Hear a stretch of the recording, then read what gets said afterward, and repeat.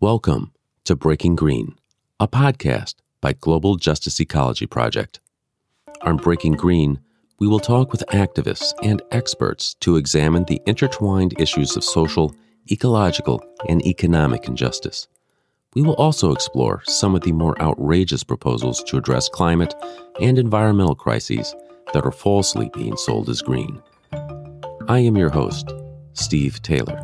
During the Cold War, the United States military conducted covert weapons development testing in what the Army identified as a densely populated slum district.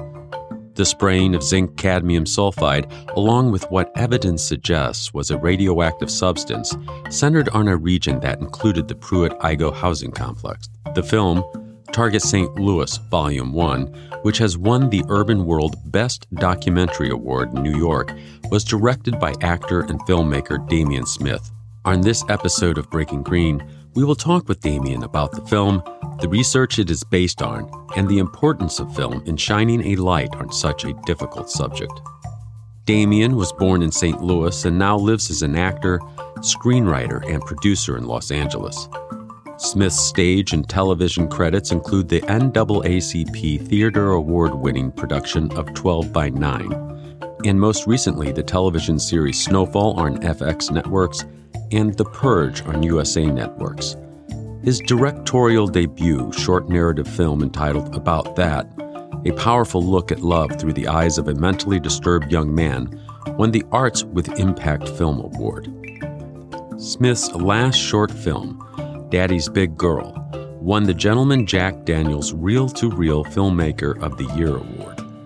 Damian will be joining us outside of a studio during a break in filming. Mr. Damian Smith, welcome to Breaking Green. Hey, man, thank you for having me at Breaking Green. I'm happy to be here. So Damian, before we get to the film, could you tell us about yourself? I mean, you're a filmmaker and an actor. Mm-hmm. Yeah, filmmaker and actor. First off, born and raised in St. Louis, Missouri. So I went from St. Louis and basically graduated high school. And from high school, I went over to a little bit after high school, I went over to New York, and that's where I did my conservatory, my theater. I did all I can. I did off Broadway, off Broadway, nowhere near Broadway. I was in those theater streets and honed my craft and performing and things like and storytelling, while at the same time also cultivating my filmmaking skills. At the same time, being more behind the scenes, learning all the moving pieces. So I would be on tour with a play for. Let's say like this play, I was on tour for like a year and a half, and we weren't out the entire time. We were home for like a month, for like say 3 weeks, and then going for 4 months, type of thing. But when I was home, my old room, my roommate in New York, he was a sound guy. So he was like, "Hey man, you want to make a couple extra bucks?" I'm like, "Yeah," and I didn't know that I was going. I thought I was PAing this whole time. So I'm working for this production company, and I thought I was PAing, and I'm doing all this. I'm talking about I'm setting up lights. I'm doing all this stuff that I thought was just regular PAing. So then one day I ended up working with a joint company with that company and another company on this Martha Stewart shoot. And then they were like, they said, "Hey man, we really like how you work. We would like for you to come on back over, work with us if you're off." I'm like, "Yeah, I'm off. Yeah, come through. Make a couple extra bucks."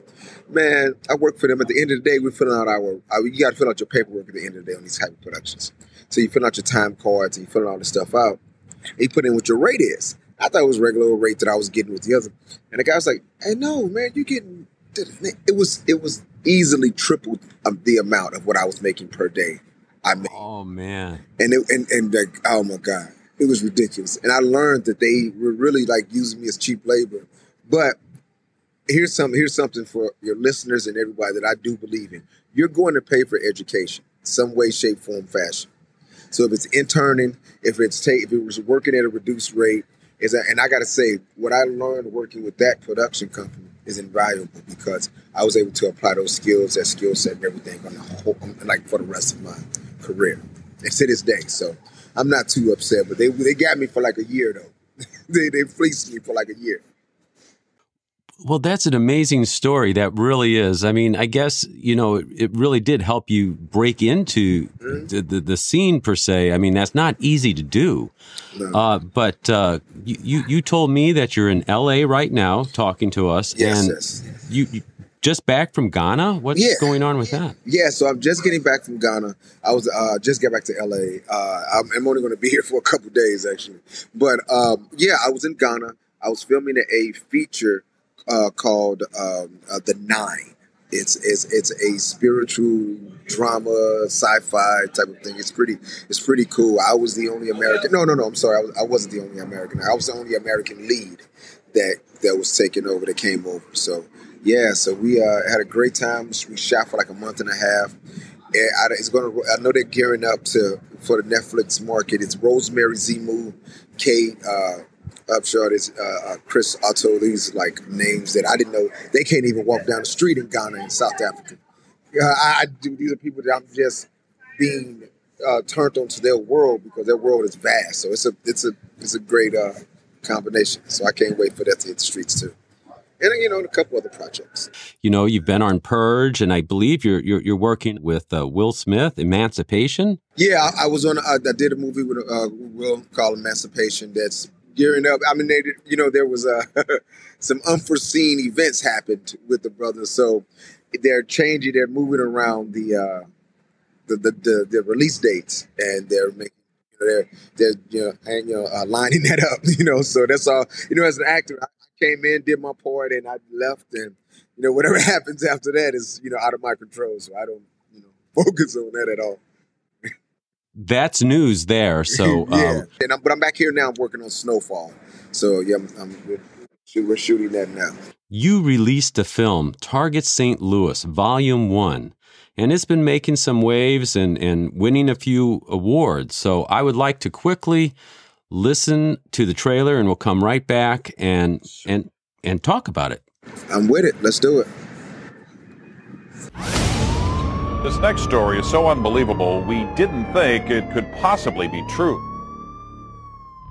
Our I-team has learned the United States military conducted secret tests on thousands of people in St. Louis. 10,000 low-income people, and according to research that will go public today, this is where most of the testing happened back in the 50s and 60s. People living at the complex unknowingly inhaled this compound morning, noon, and night so the government could measure its effects on their lungs. And it was for a purpose. In 1953, Congress indemnified private contractors who were connected to human subject studies. A black man from down south is to only go to certain locations. There was some strange going on. We had no idea what it was, other than the fact that we were told at some point in time that they were spraying for insects, mosquitoes, and things like that.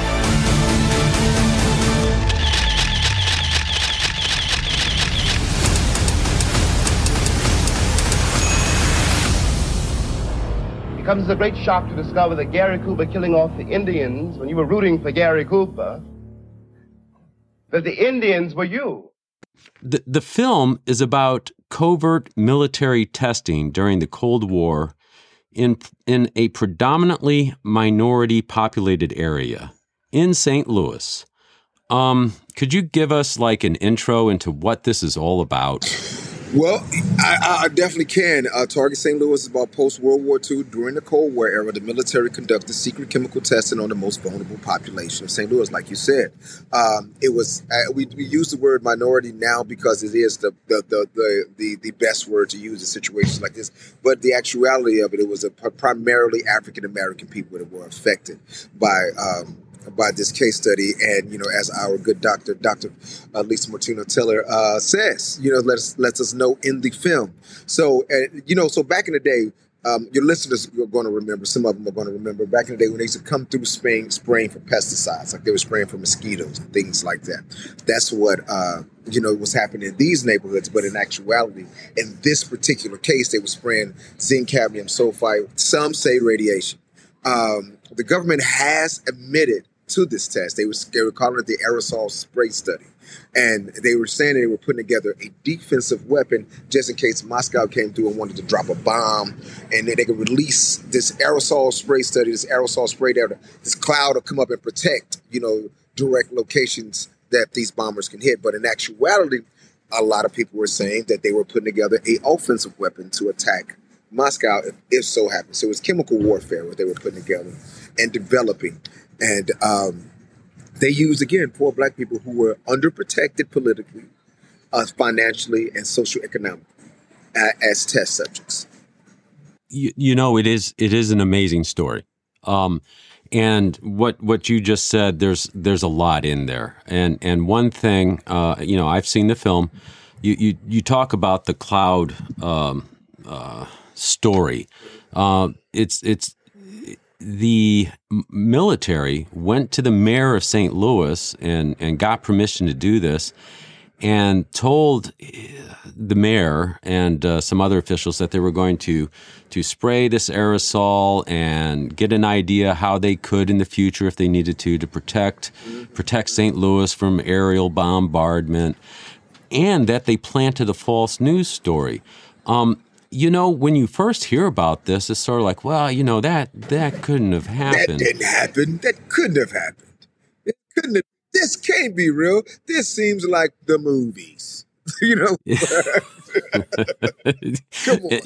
And that's what's so interesting about it. You're watching this documentary, and it's like, it's there's a lot of evidence put forward. Yeah. And I must say, I was very impressed with how such a complex story was told in the amount of time you took to tell it, which was about the time of an average feature film. Yeah. But the government really hasn't denied this, that they've done this. There were residents in the area who actually took this to court, and your movie really drills into that. Could you tell us a little bit about that? Sure. So when it came to I'll take a step back to go a little further. Right? A step back.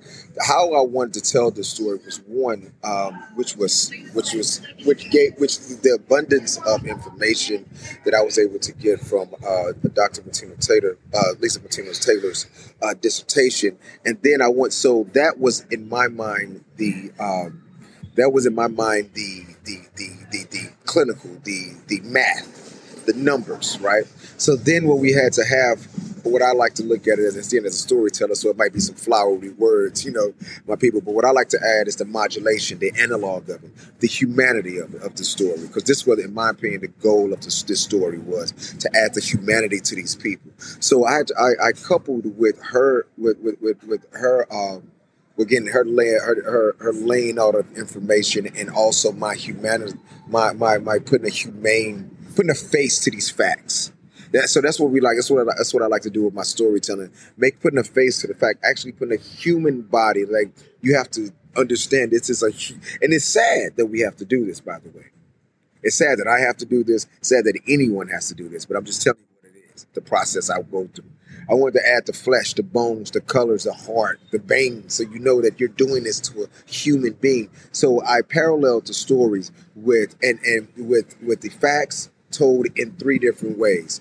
Told from research, told from the journalistic point of view, and told from the people who experienced these situations firsthand and was here sharing their very valuable stories to us. So that's the manner in which I was, the tightrope that I was walking when I was telling this story. And the thing is, and reason why I left it at the length of a feature documentary, but not a longer one, something that I liked, because I had it at like an hour and 20 minutes and an hour and 30 minutes. And I was like, you know what?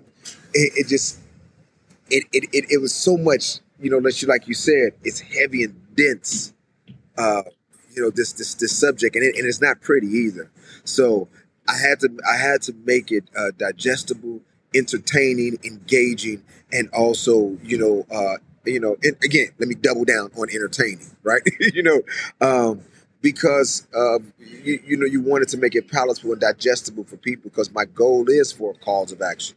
If you just, so that's why we kept it to like around the time period of a little over an hour, just so we can get it in. And I mixed up the platforms and how I tell the story. I like mixing media up anyway. So you'll see illustrations, you'll see, point of views, you'll see, these, how we relayed this information. So hopefully that answered your question, my brother. It did. I mean, I think it actually answered more than my question. I mean, you backed up and you explained bit about the method and what you do. I mean, there's a lot in this film, and there's a lot to it. You mentioned Dr. Lisa Martino Taylor's research.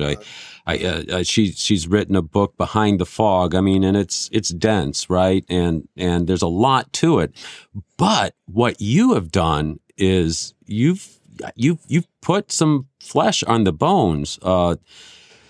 Actually talking to people who lived there, going into certain aspects that hadn't been heard of before regarding the lawsuit, regarding inquiries into Stanford University and how information that was in the public was taken out. It's an amazing piece of work. But I did want to ask you this. Talking to all of these people who live there, were there any real takeaways that were very real to you that stick with you? Some of the takeaways that I left with, and what was exhibited through these interviews. One, the first thing was that I was amazed at how, and I guess it's an age thing too. I guess because I'm analyzing this, because at this point, these people are in their late 70s, they're older. They're older people, the majority of them. There are some that are in their 60s, but the majority of them, the interview subjects and the people that were older that this was affected are in their 70s now. And how much they just want to get their story out so this doesn't happen to the next generation. And the anger was there, but it really wasn't, because at this point it's wherever the chips may lay. But we don't want this to happen to the next generation, and so this is why they're doing this. They were happy to tell their stories in backyards. They were happy to tell their stories in parks where rain was coming down. They were happy to work around schedules. Excuse me, the noise. They were happy to walk around schedules and things like that to make this happen, so they could get their story out. And they were really adamant about that. So that's the one takeaway that initially just took me, by the blind side. And then secondly, another takeaway is that, man, it's a cold game out there, man. Because this was going concurrent at the time of the Tuskegee experiments.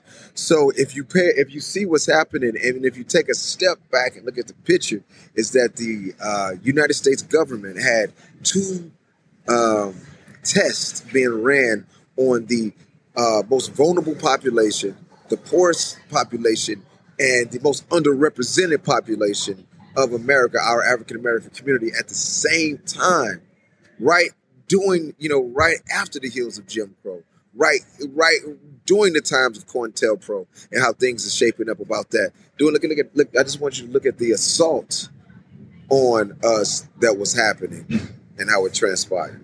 Is there a sense that maybe this film helps validate what they've always kind of known? Even if they didn't know that it was happening just that way, is there a certain sense that, hey, we have this film? A great question, Steve. Let me tell you how much a great question. That was another reason why I did this movie. Reason I dedicated is because I wanted to give a peace of mind. Peace of mind is so underrated and undervalued, but it's one of the most valuable things that you can have. So you, especially in the African American community, you had to deal with these boogeyman type of scenarios in which that we know that this is happening, like racism. You know it's happening to you. You know that you're being discriminated against on the basis of your color and your culture. So you just got to act like it don't happen, or you got to just pass by something, because if you keep living in the know of knowing it and actively dealing with it, you'll be outraged. So you just let certain things go. But there's certain things that we know that were afflicting and attacking us, like the police brutality, like we spoke up on. But, they talk about it as a myth. They talk about it as if we just violently breaking crimes and doing things like that for no reason. And the police happen to be this heavy-handed because of this. It always is justified. We always have to justify our existence and things like that. So what this story did, it allowed those people of that generation era to have tangible evidence that this happened to them. So those boogeyman stories you knew growing up that was really put in place to protect you, and all those things, you were preyed upon. So you don't have to just feel like this book, you know, you have something to say, look, here it is. I wasn't crazy. You know, with those stories and my grandmother, my mother's mother, and all those things that were speaking, they weren't just crazy. They were doing this to protect you because they knew that there were forces that you just didn't know about at play. This is your host, Steve Taylor, and we will be back right after this. Global Justice Ecology Project partners with small nonprofits. When a group or organization whose non-for-profit work closely aligns with our mission by becoming a fiscal sponsor. This helps them minimize bureaucracy so they can focus on their crucial work for ecological and social justice, forest protection, and human rights. GJEP is a co-founder and coordinator for the Campaign to Stop GE Trees, both in North America and globally. The Campaign to Stop GE Trees is a national and international alliance of organizations united towards prohibiting the ecologically and socially devastating release of genetically engineered trees into the environment. Their mission is to protect forests and biodiversity and provide support to communities threatened by the dangerous release of genetically engineered trees. For more information and to sign the petition to stop genetic engineering in our forests, visit stopgetrees.org. Welcome back to Breaking Green. And the reports of this happening have been picked up a little bit by congressional figures. When it first came out, we're going to investigate. And it was, I mean, this is real stuff. I mean, as in the trailer says, at first, we thought this story was too strange to believe. But yeah, it's too crazy to be true. Yeah, I love it. That was the. Let me tell you something. When I heard that clip, when I saw that first clip and it said that, I said, "Oh, this has to start the movie. This has to start it. This has to be it." Because he sets the ground. It's so perfect that you don't even. It's a no-brainer. It's one of those things you call a no-brainer. Like, oh God, you got it. He's telling you right here. You know, wow, at the top. And when it's coming from the news, it's more official. You know. Your grandmother was part of this story too? Yes, my grandmother's in the documentary. So the reason the documentary even came about is because of my grandmother. So my grandmother used to send me letters back and forth. Like, this is how she used to communicate with me. Grandma wasn't texting at the time. So she'd send me a letter, I read the letter. It was what we do, and I talked to her about the letter. It was a beautiful, experience. So in this one particular time, she sent me a letter, and it had it was a news clipping of St. Louis Post's Patch had picked up Dr. Taylor's dissertation. Just want a quick little blurb about it. And she sent it, and she sent the clip, and in the letter, it said, "Hey, this was the environment. This is the neighborhood that I grew up in. I was part of, this is the neighborhood. This is the area." And so I called her, and we just started talking about it. And this is just one of many stories I hear from her. She's been around, and she's a St. Louis native, so it's a lot of. And then she's a social activist as well, so she knows the ins and outs and ups and downs of a lot of stuff. So she started telling me all these stories and telling me this, and this is why and here's another thing. My great aunt who raised her, who raised my grandmother, wouldn't let them move into that complex. It was it was told to us the shining house on the hill, the castle that, get out of poverty. Their kitchens didn't have floors. They had dirt floors in their kitchens. You know what I'm saying? So you understand the level of poverty that these people were in, that our families and friends were in. And then you see when they offer you something that got running water, heat, electricity, it can protect you from the elements. It's something where you can start a foundation from. So yeah, of course they flock, but her great aunt who raised her told her, "No, we're not going." And she's like, "No, why not?" She's like, "They're not going to give you something for nothing. There's something attached to this." And again, kind of like we spoke about earlier, where we say yeah, we didn't know. These people we thinking you're just being an asshole, you're being this, you're being that. But in actuality, they were protecting you and protecting us from unforeseen, threats. And she didn't move them in. And she said that could have been one of the best decisions she made because of what happened. But she still was in the neighborhood. You did not know the level of treachery, what's going on. So you didn't think it would be aerosol spray that spread it around the neighborhood. And it really attacked the north side of St. Louis, really. It was an attack on the north side of St. Louis. you touch upon in the film is out of this research came the realization that around the time of the atomic bomb, the United States government was also working on not just bombs, but radiological weapons, the ability to possibly use radioactive smoke. And they had a whole series of experiments, injection, ingestion, and they wanted to do full body scan research and then also open air testing. But what's really insidious about the St. Louis studies is that the aerosol spraying, unlike what they were doing in some parts of the country with high altitude planes, was on ground level, on buildings and in cars, and the particles were ground to where they can move, and they actually were the size that would embed themselves into people's lungs. It's when you are confronted with all this information, it's just unbelievable. It's very sad. You know what it is also with that. It was not by happenstance, because they wanted to see how and Kistner. Elkin Kistner goes into this more in depth in the documentary Target St. Louis Volume 1. The Volume 1 is important, people. Target St. Louis Volume 1.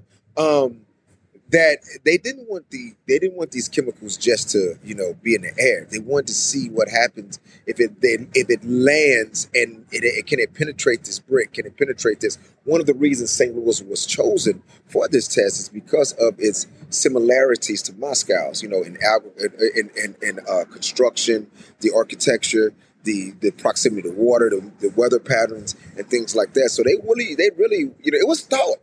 See, this is what I really want to get across. It wasn't like, hey, let's just throw this to the wall and see what sticks. No, this is thought put behind what you were doing. So if there was thought put behind, hey, we got to make sure that this can permeate this much, and we got to do this and this, there was also thought put behind, hey, we're going to be doing this to these people. I believe in the film there was some sort of litigation, and there were some brave people who were litigating. So tell us about that. Okay, so Kistner and a good brother named Ben Phillips. Ben Phillips has been so key and instrumental in getting this thing, this documentary pushed to the level in which it is in St. Louis. And even his energy helped motivate me to get this going, because I had to go through some trials and tribulations dealing with this documentary. I'm not going to, burden the listener with the details, but I really had to make sure I pushed and got this through. And there were certain people that really gave me the wind beneath my wings and making sure I wanted to get this done. And Ben was one of these people, because he was the first plaintiff on the lawsuit with Kistner as their lawyer. And when I watched what he went through and what they were going through, when it came, our brothers Willis Lloyd, and who else? Chester Deans, and you seeing what they had to go through, and the ups and downs and the battles that they had to go through with this lawsuit, and just to be seen, it really motivated me to I got to get this film done so they can have another tool in getting this and getting justice for this type of situation. So you've made this film. What do you hope that it accomplishes? Well, I would hope that this film accomplishes, per this conversation, is that the more eyeballs get on the film, the more people watch it, the more engagement it ignites, and maybe these people, while they're alive, get some type of real insight, a real investigation, real to see what was the effects of what happened to these people, and then prepare the people for the future. That's it. Real simple. How can people follow you and your film? Great question. So you can follow me on all my social media accounts. It's Damien D. Smith. Again, Damien, Damien D. Smith. It's on Instagram, Facebook, and Twitter. But and then this film you can follow at Target St. Louis Volume 1. So it's Target St. Louis VOL 1. No punctuation. Target STL OUISBOL1. All one word. So you can follow that as well on Facebook and Twitter. And the volume 1 is important, people. It is. It is. Do you have hopes? I mean, if you don't want to answer this here, that's fine. But do you have hopes that it's going to get on a streaming service sometime, Damien? I'm pretty confident that it will be on a streaming service sometime soon where people can watch it in the masses. Because right now it's not, and people are been able to catch it through the festival route. And then blissfully, though, a lot of our festivals have taken also a online component. So it's been online, it's been streaming through different festivals for, as for the run of the show. But now we're going to get it, we're in conversations, and we're going to continue conversations to have it on a more of a streaming site. I'll let you know soon. Yeah, that would be great. I wanted to ask you real quick though before we go. You mentioned the film festival circuit. I mean, you've had a victory there. Could you tell us a little bit how the film's been received in the festival circuit? The film has been received very well in the festival circuit, and also just the screening circuit, which has been taken its own life, a life of its own. So I went to this summer. We was brought over by the New York City Parks Department, and we had a screening at the James Baldwin lawn right at City College. It was a beautiful screening outside. It was luxurious. It was actually a full circle moment for me because I used to watch a lot of movies in that park and watch filmmakers exhibit there, or partner with like the state of New York and city of New York. That's dope. So I love that, and we won actually the Urban World Film Festival. Let me properly say it. We won Best Featured Documentary at the 25th Annual Urban World Film Festival. It's the longest running film festival and one of the biggest, especially of people of color. And we won Best Featured Doc, and that was presented by NBC Universal. And then we were really got a cash prize. They helped out, So it's been received very well. We got more coming up. And now we're looking at, putting it out. It's going to go to taking it to our streaming network so all our people can see it. There's more and more people who get news from entertainment. Do you think this is creating a buzz about this historical event? Do you think this is going to help bring it into people's consciousness more? Very much so. I do believe that this is creating a buzz, and it's being propagated through people's minds. They're seeing it, they're wondering what it's about, but then everyone's like, wait a minute, I've heard about this. Because it's so sad that there are different stories all around this country. So so now people are really engaged to see, and then I get at least once or twice a week someone said, hey, this happened, I was part of this, or my family was a part of this, and that's why when we had these health issues and things like that. So people are really talking, and the words are really getting out. And this it's very well received, and I'm extremely proud and happy about that. And it makes me feel good as a storyteller that people like the way that you tell a story. So you mentioned James Baldwin Park. We heard his voice in the intro. I mean, it's very distinctive, very powerful. What made you decide to go that route with James Baldwin? Baldwin was something that we were putting it together. When we was putting it together, I love Baldwin, and that quote is so on point. Because again, when you think you're doing something, when you think these people are for you, you just don't know. This whole time it's been a switcheroo. So and he says it so eloquently, and he's such a fierce component of civic justice and social activism. And Baldwin is one of my heroes when it comes to how his delivery of information. You got to say it really says something of someone of who James Baldwin was and what he represented unapologetically in the world. That it's most of the critiques or any pushback that I hear about him is always against his intellect. It's nothing, racist and you N-word. It's nothing. I even looking at if you research him, you can see there's nothing because he was so fierce, intellectually, and how his elocution and how he dropped things down. It just make you have to engage with him. I'm not saying it didn't happen, but but all the thing I'm looking at, you just don't see it, which you can find it on everybody else. He's kind of that era too, when all this was happening. And it's interesting that you had a screening at a park in his name. So, Damian Smith, thank you for joining Breaking Green. Hey, I enjoyed my time on Breaking Green. It was a great conversation. Peace, brother. You have been listening to Breaking Green, a Global Justice Ecology Project podcast. To learn more about Global Justice Ecology Project, visit globaljusticeecology.org. Breaking Green is made possible by tax-deductible donations by people like you. Please help us lift up the voices of those working to protect forests, defend human rights, and expose false solutions. Simply text GIVE, G-I-V-E, to 1-716-257-4187. That's 1-716-257-4187.